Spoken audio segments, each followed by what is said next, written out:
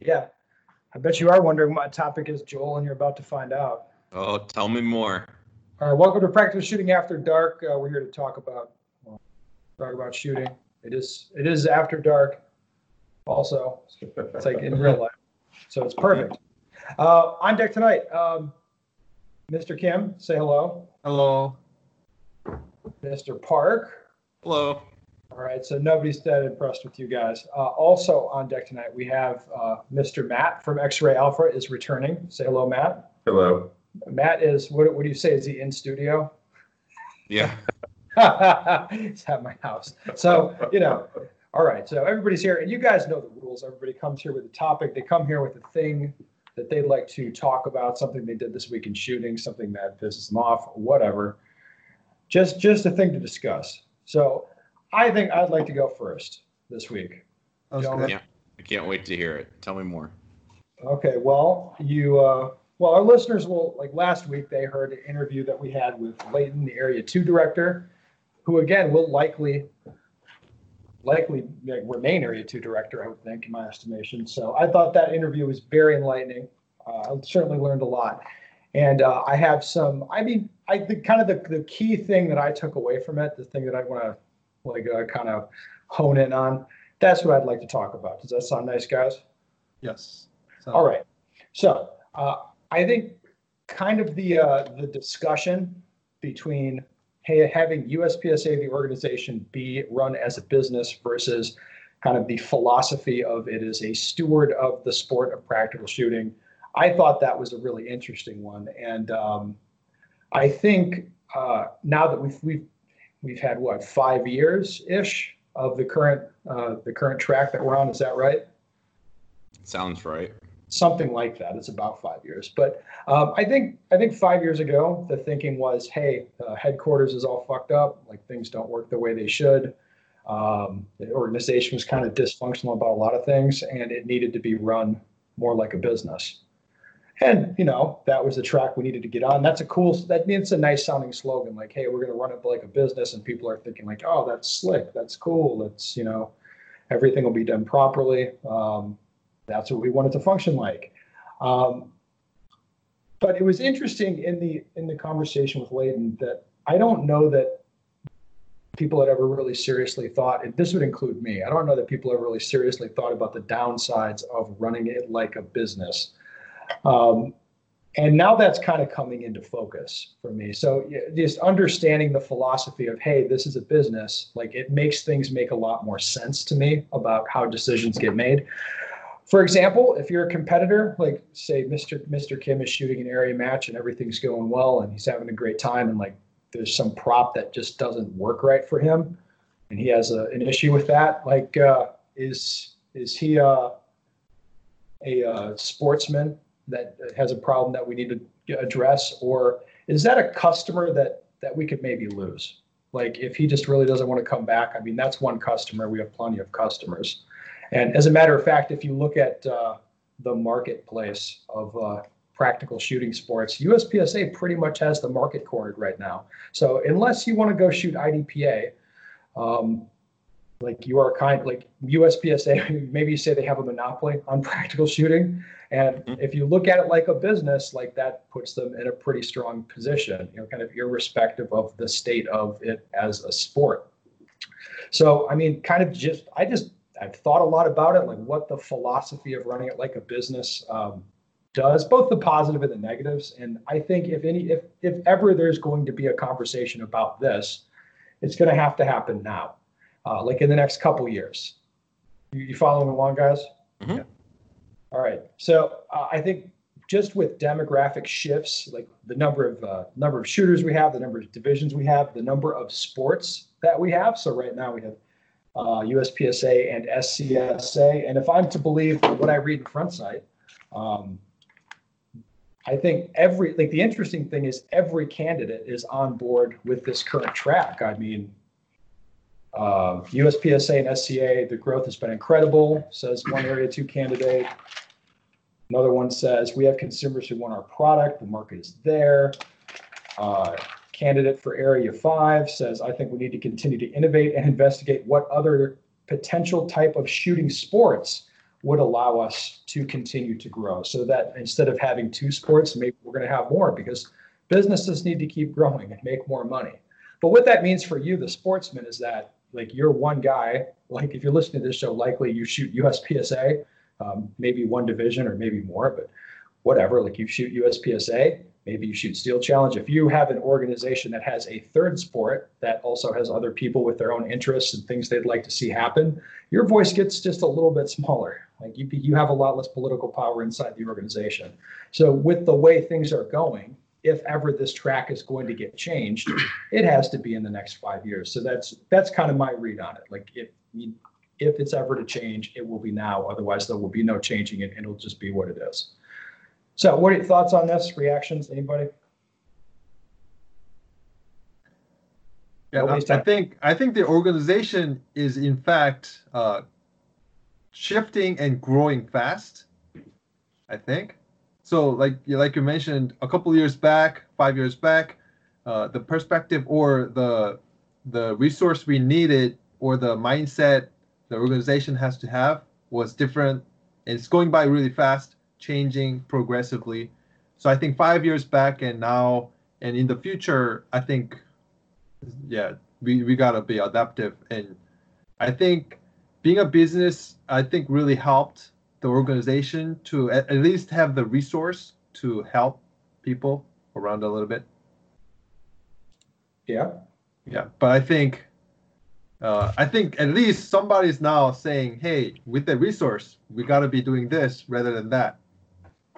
Well, it's a question of philosophy, right? In my estimation, it's about the philosophy. So like, if you have a guy that goes to a club match and he's really upset about something, and I paid my $25, it ought to be this way.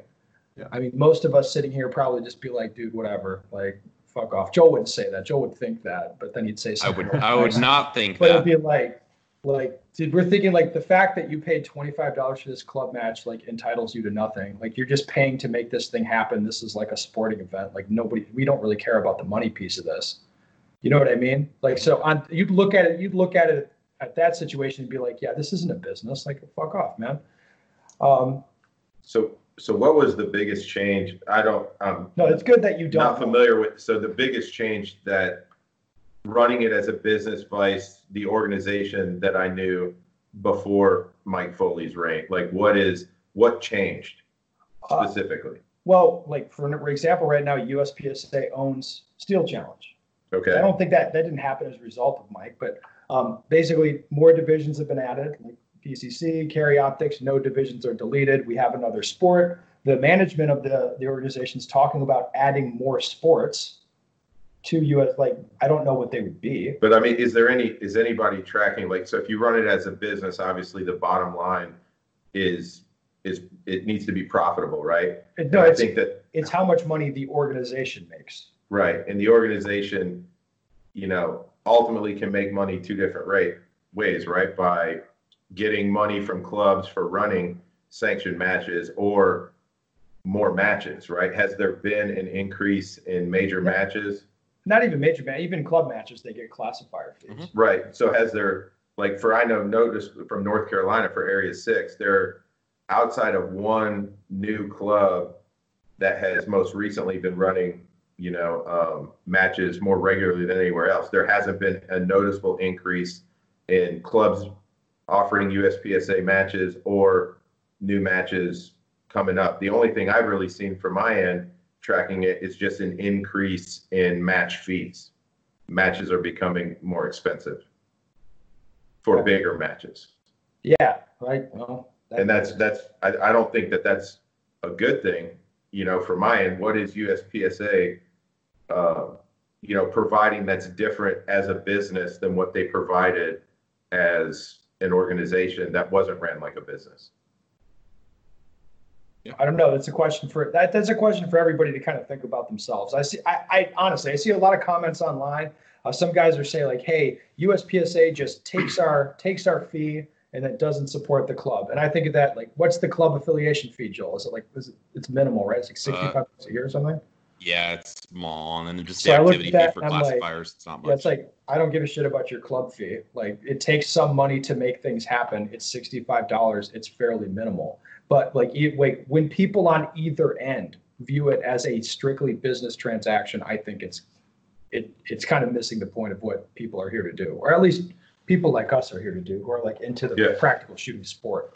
So, I mean, with saying we're going to run USPSA like a business, was that more of a semantics? No, it is absolutely not. It is like more participation, more money, like like making. I think it's related to the push with rules to make rules, I guess, basically easier. So, Lenient. Lenient I maybe mean, is a good word to use. it was Yeah. very telling, and Matt hasn't heard this yet, but it was very telling for me when Leighton was discussing with us the weight limit for carry optics, where it was 59 ounces versus 60 ounces was apparently at one point what the board was discussing.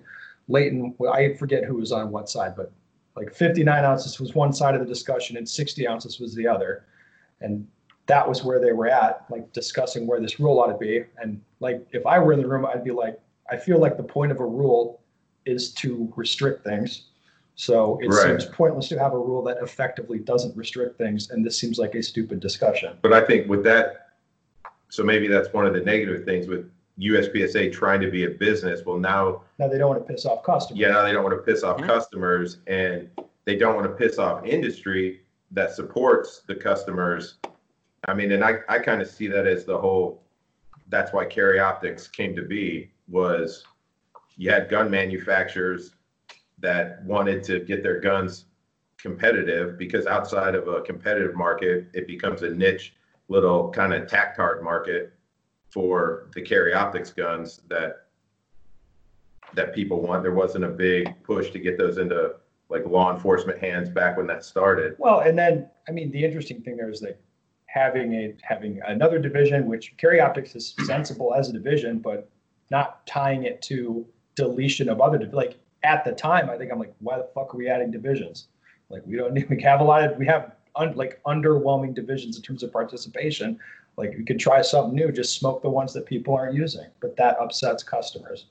You know what I mean? Right. But if you run it as a business, I mean, it's Well, it's about profitability. Yeah, you're not gonna, if you're gonna bend an entire organization to the 6 dudes that shoot revolvers, I mean, that may not be the best business model. Well, I kind of think of it as like, let's say all 4 of us have, it doesn't even matter what it is, a store on opposite like corners of the street intersection, and we're all kind of fighting for market share. You know, it's like the mom and pop, and you know, maybe you stock stuff. It's like some Ben stocks decapping pins, which makes him no money, but reloaders need that stuff. So you're kind of a little boutique, you know, store that you specialize in a specific thing, and you really cater carefully to your customers. And the fear is, as one of the stores gains market share, so Ben's store makes it, and us other 3 go out of business. Then Ben has the store. It doesn't really matter. It's like, well, he's the only game in town. If you don't like it, go somewhere else. And I think that's the fear that I've heard some people, I mean, from competitors, frankly, is like they get so big that, like, what, like, I mean, if you don't like it, go shoot IDPA. You know, would be like the saying something somebody could say. That's the attitude. Like, they don't, like, USPSA did, like, kind of, they did leave the door open for IDPA to become a thing in the 90s by not responding to what the sport needed, which was a production, like a production component where I can go buy a gun, I can shoot factory 9mm ammunition and be competitive and have fun. Like, that is what was sorely needed, and IDPA met that. Mm-hmm. As far as right now, it's a little more difficult to see the way forward, but I do get a sense that USPSA has kind of gone the same way as like Apple or BMW, whereas like 20 years ago, BMW was, in the 90s, BMW is making the coolest shit for guys that really like cars. Like, it's like more like a enthusiast type of product, and then they get bigger and bigger and bigger, and they literally do not manufacture the cars that those same type of guys want now. Those guys have to go somewhere else. Apple, I think they're changing their ways, and Apple's headed back in this direction. But Apple used to be like for like niche, like enthusiasts, like video editing. and shit like that. And they got really big, and they started selling a lot of phones. So like that smaller part that they used to serve really well of people who have niche needs, like they don't get served anymore. And that's just the way that naturally happens as things grow. So you want to, in my view, you want to sort of carefully plan out that growth. And what I'm reading in Front Sight about, like, we're mulling over other sports. I'm like, holy shit, like adding more sports, what the fuck? Like, so anyway, I think we've set it up. It's just something I wanted to put out there. This is if it doesn't change in the next few years, it will never change. It's gonna, like, it'll become a beast of its own, and it will not be easily controllable, in my estimation, anyway. So let's move on. Mr. Kim, I assume you have something fun to talk about. Yes, I had some interesting training recently. Over here in the Northwest, there's no local matches for another couple months, probably till August. Home, so that's good. Mm-hmm. Maybe so stay home till December, I've been doing some unconventional training. So I actually made a video for PSTG and dropped it last week or something like that. So the video was about shooting with misalignment. It depends on the distance, how much misalignment is still in the alpha zone kind of thing. So basically from the video, what I did was I would place my red dot or iron sight, not the red dot, front sight. So half of my fibers covered by the rear side, either right side or low side. If it's high side, I will place the fiber dot above the rear notch. So I would shoot at different distances and then see what distance start going outside of the alpha, because alpha is, narrow but taller. So like 10 yards side to side, misalignment will produce C's, but still vertically A zone kind of thing. So those videos, I was explaining how you should shoot at least once a year to see how off alignment is off the target. So that should give you very good idea if you need a makeup shot or not, basically. So most cases, even if you're shooting minor scoring, you don't really want to make up Charlie, because first, given that you call the Charlie or you thought it was a Delta, but even if you make it up, there's no guarantee that you're going to make up with an Alpha. And even if you make up with an Alpha, it's not always guaranteed that you actually have higher score by making that up.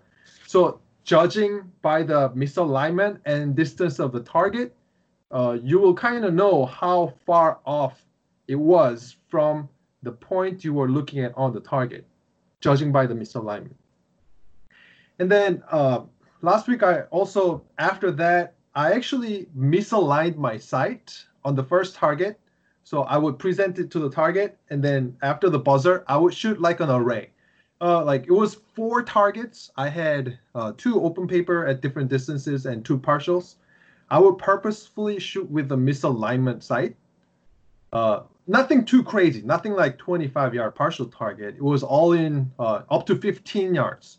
So I would shoot with a misaligned sight. And also I tried with a red dot, of course. The red dot placed in the corner of the optic window, not in the center. So after recoil, sometimes I would lose it, but it will jump back down. So I was seeing what those affect in terms of my shooting. And also the question was, hey, do I really think that was a Charlie shot? But actually, if I go to the target, it might be an Alpha kind of thing. So that helped me to develop the shot calling ability and basically if I need a makeup shot or not. And if I need a makeup shot, I just simply did this. Let's say my front sight was at 1 o'clock outside of the rear notch, misaligned by a lot. I tried this, realigning front sight for the makeup shot versus not realigning, but placing the whole sight moved down and left so that I am actually shooting in the middle of that misalignment. So middle of the front sight, middle of the rear notch, if that makes sense. So I'm not placing rear sight on the spot I'm looking at, nor I'm placing the front sight on the spot I'm looking at. I am equally misaligning in between. Did that kind of make sense? Yes. Yeah. Yes. Yes. So I try both ways and see what's the time difference. For very fast hosing speed shooting, realigning took a little bit more time because I need to change my focal depth to actually see it a little bit better. So in a fast situation, I would just misalign or misplace the gun based on the misalignment. That was a little bit faster, but further shot, I wasn't able to shoot accurate with that misplaced, misaligned sight. I had to just realign that in that case, like 15 yards partial target kind of thing. Do you think that seems pretty complex to do at speed to recognize? I mean, that's very good if that to process that level of misalignment or that mistake and not correct it at speed under those conditions. So I have a question. Do you think it matters? So I'll shoot like a similar exercise with guys about not so much to the extent of that, calling where you were misaligned and either adjusting to correct alignment or just moving that bad sight picture to the correct kind of Kentucky windage position to get the hits you want. But do you think it matters what the rear sight notch versus front sight width is? Because what I've found, if you have a 150 rear notch with a 0.100 front sight, there's way more wiggle room left and right. And depending on the depth of the notch, so did you shoot that with just your own guns, or did you have different? I experimented exclusively on one front sight thickness, and I shot two different guns, 4-inch and 5-inch, but the front sight, rear sight, the size wise was the same. Was the same? Yeah. Interesting. But I don't recommend to do this extensively too much. Just one session or two, maybe. Not more than that, because it's just the information you need to know rather than developing skill to make up shots with misaligned. I think it's worthwhile knowing, to make when you need to make up shots, but also what you're able to get away with just that front sight somewhere in the notch at different distances. Yeah. I can't shoot groups as tight as you did in that video, but I took my time. Okay. All right. Joel, what do you got going on? Well, you know me, I'm always trying to locate areas to improve. So I've done a lot of training lately where I focus like a laser on one specific detail or technique, and I let the rest just happen on autopilot. So kind of give you some examples, like studying how my eyes focus and the way if they're target focus and when they switch back to front sight focus. Maybe I do 5 reps and then only studying, that specific aspect like a laser. And I'm assessing if that's the way I should be addressing those targets. Or maybe the next time this is relevant to our interests. I think Matt will be talking about this later. Okay. Maybe I'm paying attention to, like today it was how my sights stop on a target. Do they ever stop short? Are they ever too far? Do they bobble when they stop? Do they stop smoothly? Is that correct, for the distance of the target, the difficulty of the target? And I ignore everything else. Draw doesn't matter. I mean, literally nothing else matters. My grip pressure doesn't matter. It's entirely how are the sights stopping? Is that what I want? Next, in live fire, I think of especially, I did one where it was my grip, and I was making sure I gripped the gun the exact same way regardless of shot difficulty. Like, hey, if I'm shooting a far or a shot that I perceive to be a precise shot, do I relax my grip at all? Because that happens with some people. And so, again, I'm just like, where the bullets go is kind of somewhat irrelevant. I'm just really paying attention to my grip.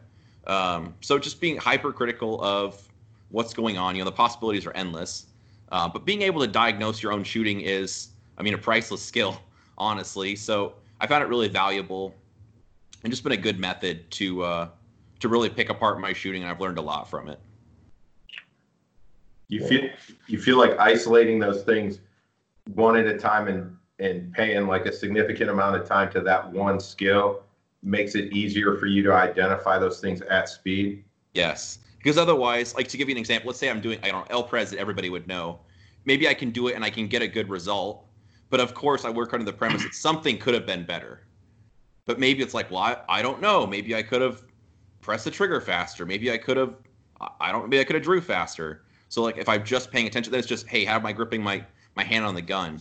And I've learned a lot from that, just at picking out little things and So what I've been doing is I kind of pick it apart and I work on all the little pieces, separately, and then obviously you incorporate them into big drills. Well, okay. Well, good information, Joel. That's right. It is, yeah. So what I would say to people is you don't have to do everything. It's not about doing everything perfect all the time in practice. It's like pay attention to the thing that you're trying to fix, and then you try to move that along. And if you like miss a draw here or there or whatever, like don't get too wrapped up in that. That's yeah, and that's a lot of like what Ben does in classes. Yeah, which is like, hey, I'm not expecting you to be a perfectionist. I just want you to work on this one thing right now. Yeah. All right. So, Mr. Matt, we did some shooting today. Yep, we shot a little bit today. We were so what I wanted to talk about was kind of a visual acuity thing, specifically talking about, and I know this topic probably gets beaten a lot on this podcast at PSTG. No, we don't. I don't think so. So front sight focus and target focus, and not so much like I think everybody is in agreement that maybe target focus is the more preferred way to shoot. Would that be an agreement? You guys think? I'm probably among us, but broadly, would you say? No. I think yes. I think no, because it's for people that don't come up shooting only practical shooting. It's such an attack on like marksmanship paradigms that people know to be true and they've held to be true forever, right? If you're telling them now and showing them what's actually possible and what they can do if they understand what they're doing. So I talk about what I want to talk, like my own struggles with this, so I made GM from shooting only front sight focus. It's how I learned to shoot. I learned to do it quick, and learned how to gun handle quick, but understanding that there's obvious limitations with that, especially when you come to things like shooting on the move or shooting faster targets up close. There's a tendency for a lot of like over aiming, shooting in and out of position. So what I found is I am typically pretty good out to about 15 yards at speed. And for me, and I wanted to hear your guys' view on it. For me, I think it's a confidence thing, because I can group shoot, out past 25 yards, 30 yards, target focus with no problem. But once I start trying to do that fundamental at speed under pressure, I find myself not being confident enough to what I'm seeing or that I'm seeing enough. And even if I stay target focused, but I really quickly shift back to the front sight with both eyes open to confirm alignment, then back to the target and shoot. And even though I feel like I can do that relatively quick, that's still an amount of time that I'm giving up for that. So when you guys are training, are you focusing, like when you're target focusing, are you getting to a distance where you say, okay, anything outside of this distance or this shot difficulty, I'm going to be in 100% control and go back to my front sight, make these 2 shots, and then go back to target focus? Do you have those 2 types of aiming schemes that you're going back and forth with when you're shooting under pressure?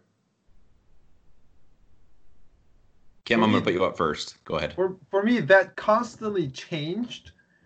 Basically, like the ratio of front sight focus use versus target focus use. The first 2 years, I would say probably close to 50% of the time I would shoot some confirming the front sight. So focal depth change factor was there all the time.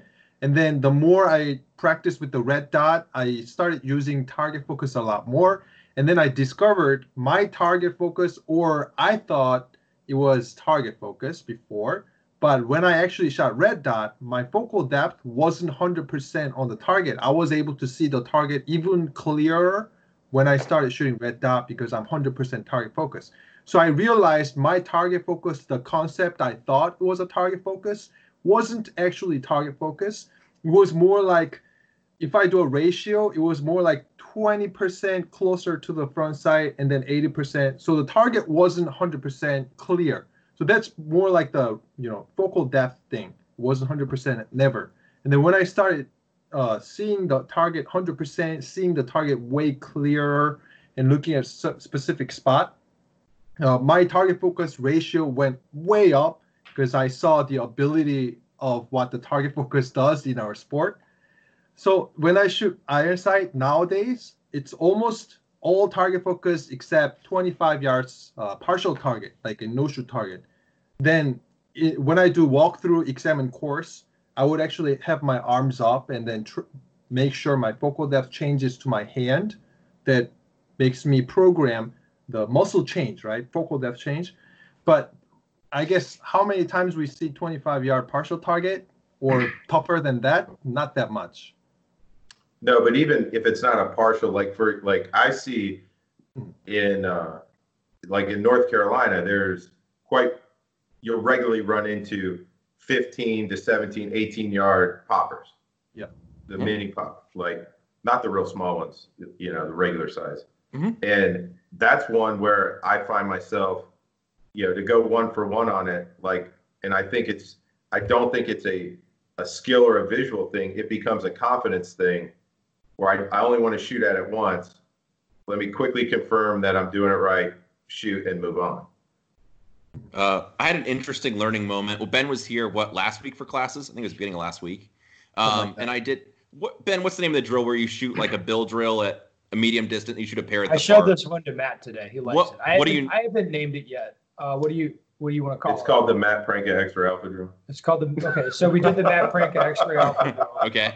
Okay. So I did that when Ben was here. PXT. And so there's a target at, what's the close one, Ben? 10 yards, maybe? Just don't let it go. It's okay. It's fine. No, it's whatever we said. I don't know. I said whatever. Different every time. So let's say it's there's a burner target, and then a mid-range target that if you pick a point on it and get the gun centered, it's not like a marksmanship issue to shoot A's on it, I should say. Okay, go ahead. All right. So I shoot the close drill. Let's say it's 7-8 yards. Draw the gun, grip it properly.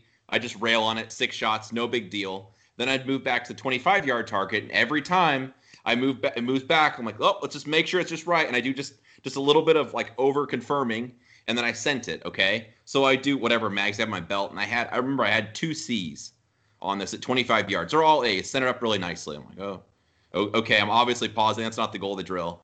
So I've done the drill again since then, and I would shoot aggressively on the close ones. Then when I move back to that 25 yard, I would target focus. My eyes go to a precise spot I want. I just trust that the gun's going to follow, like the mouse pointer, whatever. The sights track exactly where I'm looking. The gun gets there. I just sent 2 shots. Ben, I know you're not surprised. I had the same results. So then I get to the point where so I'm trusting then, knowing, that target focus. Just I look there at this precise spot with my eyes. The sights get there and I fire. So anyway, for me, it's learning and gaining confidence by doing it in practice. Because yes, I like what Kim said. I was probably 50-50 with everything close to be target focused. Anything that I perceived to be difficult, so a partial, steel, whatever, would shift back to a front sight focus. And as I've done more of it and kind of just trying to break the rules, I suppose, or try everything target focused, I've gained more confidence. And now I would do those types of things, like 25-yard shooting target focus in a match. I would have no problems doing that now. But if I wouldn't have tried that so much in practice, I wouldn't have done it. If that makes sense, I guess. Mm-hmm. Yeah, I think that's kind of what we... Yeah, confidence and training. But would you say, Joel, because now your technique, you can precisely move the gun target to target, that gives you way better confidence, right? Oh, for sure. But let's say, I don't know, if you were a very famous Instagram shooter who moves the gun and over transition or stops short, would you say you will have a lot of confidence by doing that? Well, you probably would have a lot of confidence if you were famous on Instagram. But I have no response. Yeah, would you agree precision is really important key to happen? Yeah, well, for sure. Having a strong fundamentals and being able to transition the gun properly, the stuff all ties in for sure. So it does speak to your skill level. And like what Ben's saying, confidence, experience, and training. Yes. Yeah. All right. Well, let's take a question. Got this one coming in. I'm still relatively new to USPSA and only have about a year of experience shooting production division. want to make a switch to a division where I can shoot major power factor. However, I've noticed a lot of guys in single stack division are shooting 45 caliber for major power factor, while most limited guys are shooting 40 cal. As far as choosing a caliber to go for major power factor, what advice can you give? I'm interested in running with a 1911 or 2011 style pistol, depending on the division I choose. For limited, you choose 40 because of capacity. The bullets are smaller around. You could fit more BBs in each magazine, which Yes, is limited advantage. is definitely 40. 1911s. What are the 1911 guys saying on this? Is the wisdom still, is it that 45s run better or no? I think Yes. it depends on if you have the gun built properly or not. Mhm. I think, Fuck. Well, I Yeah. mean, but as a okay. whole, I think they're designed around the faux 5. So I do have 45 and 40 1911. I spent extra money, probably close to $1,000 to get it run. It still doesn't run. Which And one? I have 40 cal. Sorry, 40 Yeah. cal. I have multiple sets, but I have two dedicated sets of magazines. Depends on the length of the bullet. So if you are buying factory short length 40 cal, you have to use dedicated magazine for that. If you are running a long one, you have to use 10 millimeter for that. So there's a lot of stuff going on. And 45, I bought it factory pretty cheap one. It was close to $750, I think. Never had issues with them. I just used the magazine that came with the box, and I bought couple magazines. Of course, I don't load 45, but didn't have any trouble. The bullet fits much better. So you're saying he should shoot single stack with a 45 as God intended? Yes. Because I they don't think- make a 46. Yeah, I think he should. I think he should shoot limited with a 40. I agree. And if that's what he's going to do, and if not, if he's not sure which division, maybe just go 40 for both, because that way he's set up. If he for sure wants to take the 1911 Jesus into his heart and just shoot single stack 45, I guess that'd be fine. I don't What think else? I've seen anybody trying to shoot single stack major in 40 cal.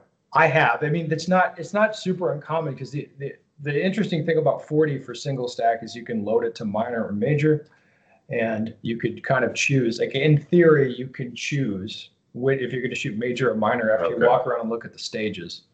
But that- 40 cal factory guns are typically not as reliable. Well, I don't buy a 1911 expecting it to run, but maybe that's just my attitude. I don't know. My question to him would be, why are you so interested in shooting major power factor? Well, Matt, that would be an aggressive question, because I think you already know the answer without. So Happy stay in days. production and learn how to shoot more points. If he is going to switch divisions, I would say there's a couple things that tie into that. It's your goals. Do you want to shoot locally, or do you want to travel to bigger matches? And if you just want to shoot locally, what are the guys around you shooting? Because if you've got a single stack heavy club and no one's shooting limited, then that might not be as much fun. And if everyone's shooting limited and only 2 people have single stack, then that would not. I mean, if you're competitive, Yeah. that would take the fun out of it really quick too. So kind of what your goals are. But yeah, I agree. A limited gun in 40, I think is the way to go. If you want to get a like a cool designer type 2011, or if not, the Tanfo or CZ in 40s work fine too. So Or he could use he could use a 40 caliber Glock if you like. or a Glock 35, yeah. He will likely have less issues, but I don't know. Guys buy Glocks and then put all sorts of bullshit on them these days. To make them not work. Yes, they can buy a perfectly functional gun and then fix it till it doesn't work. Mhm. That's always interesting, Matt. Like, how heavily modified would you say the gun you were shooting today was? I think I modified it to make it more stock, if anything, with my sight. So the gun I was shooting today is like hard. It's basically not modified. yeah, it's factory everything. Mine is. All right. Well, I think that's going to do it today. Would you say it's a bang up show, Joel, or are you mad? Well, we had Matt on, so of course it was a bang up podcast. Bang up podcast. Who's mad? Anyway, listeners, if you have a question you'd like the answer to, go to bensturger.com. Send me your question.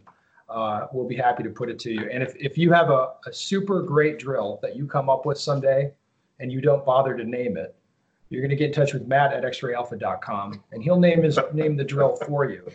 You know? Oh, and follow Joel on Instagram. He's good. Yeah, you're at GMJP on Instagram. No. You will be after this is over. Yeah, you will be. Hold on, let me get that page squared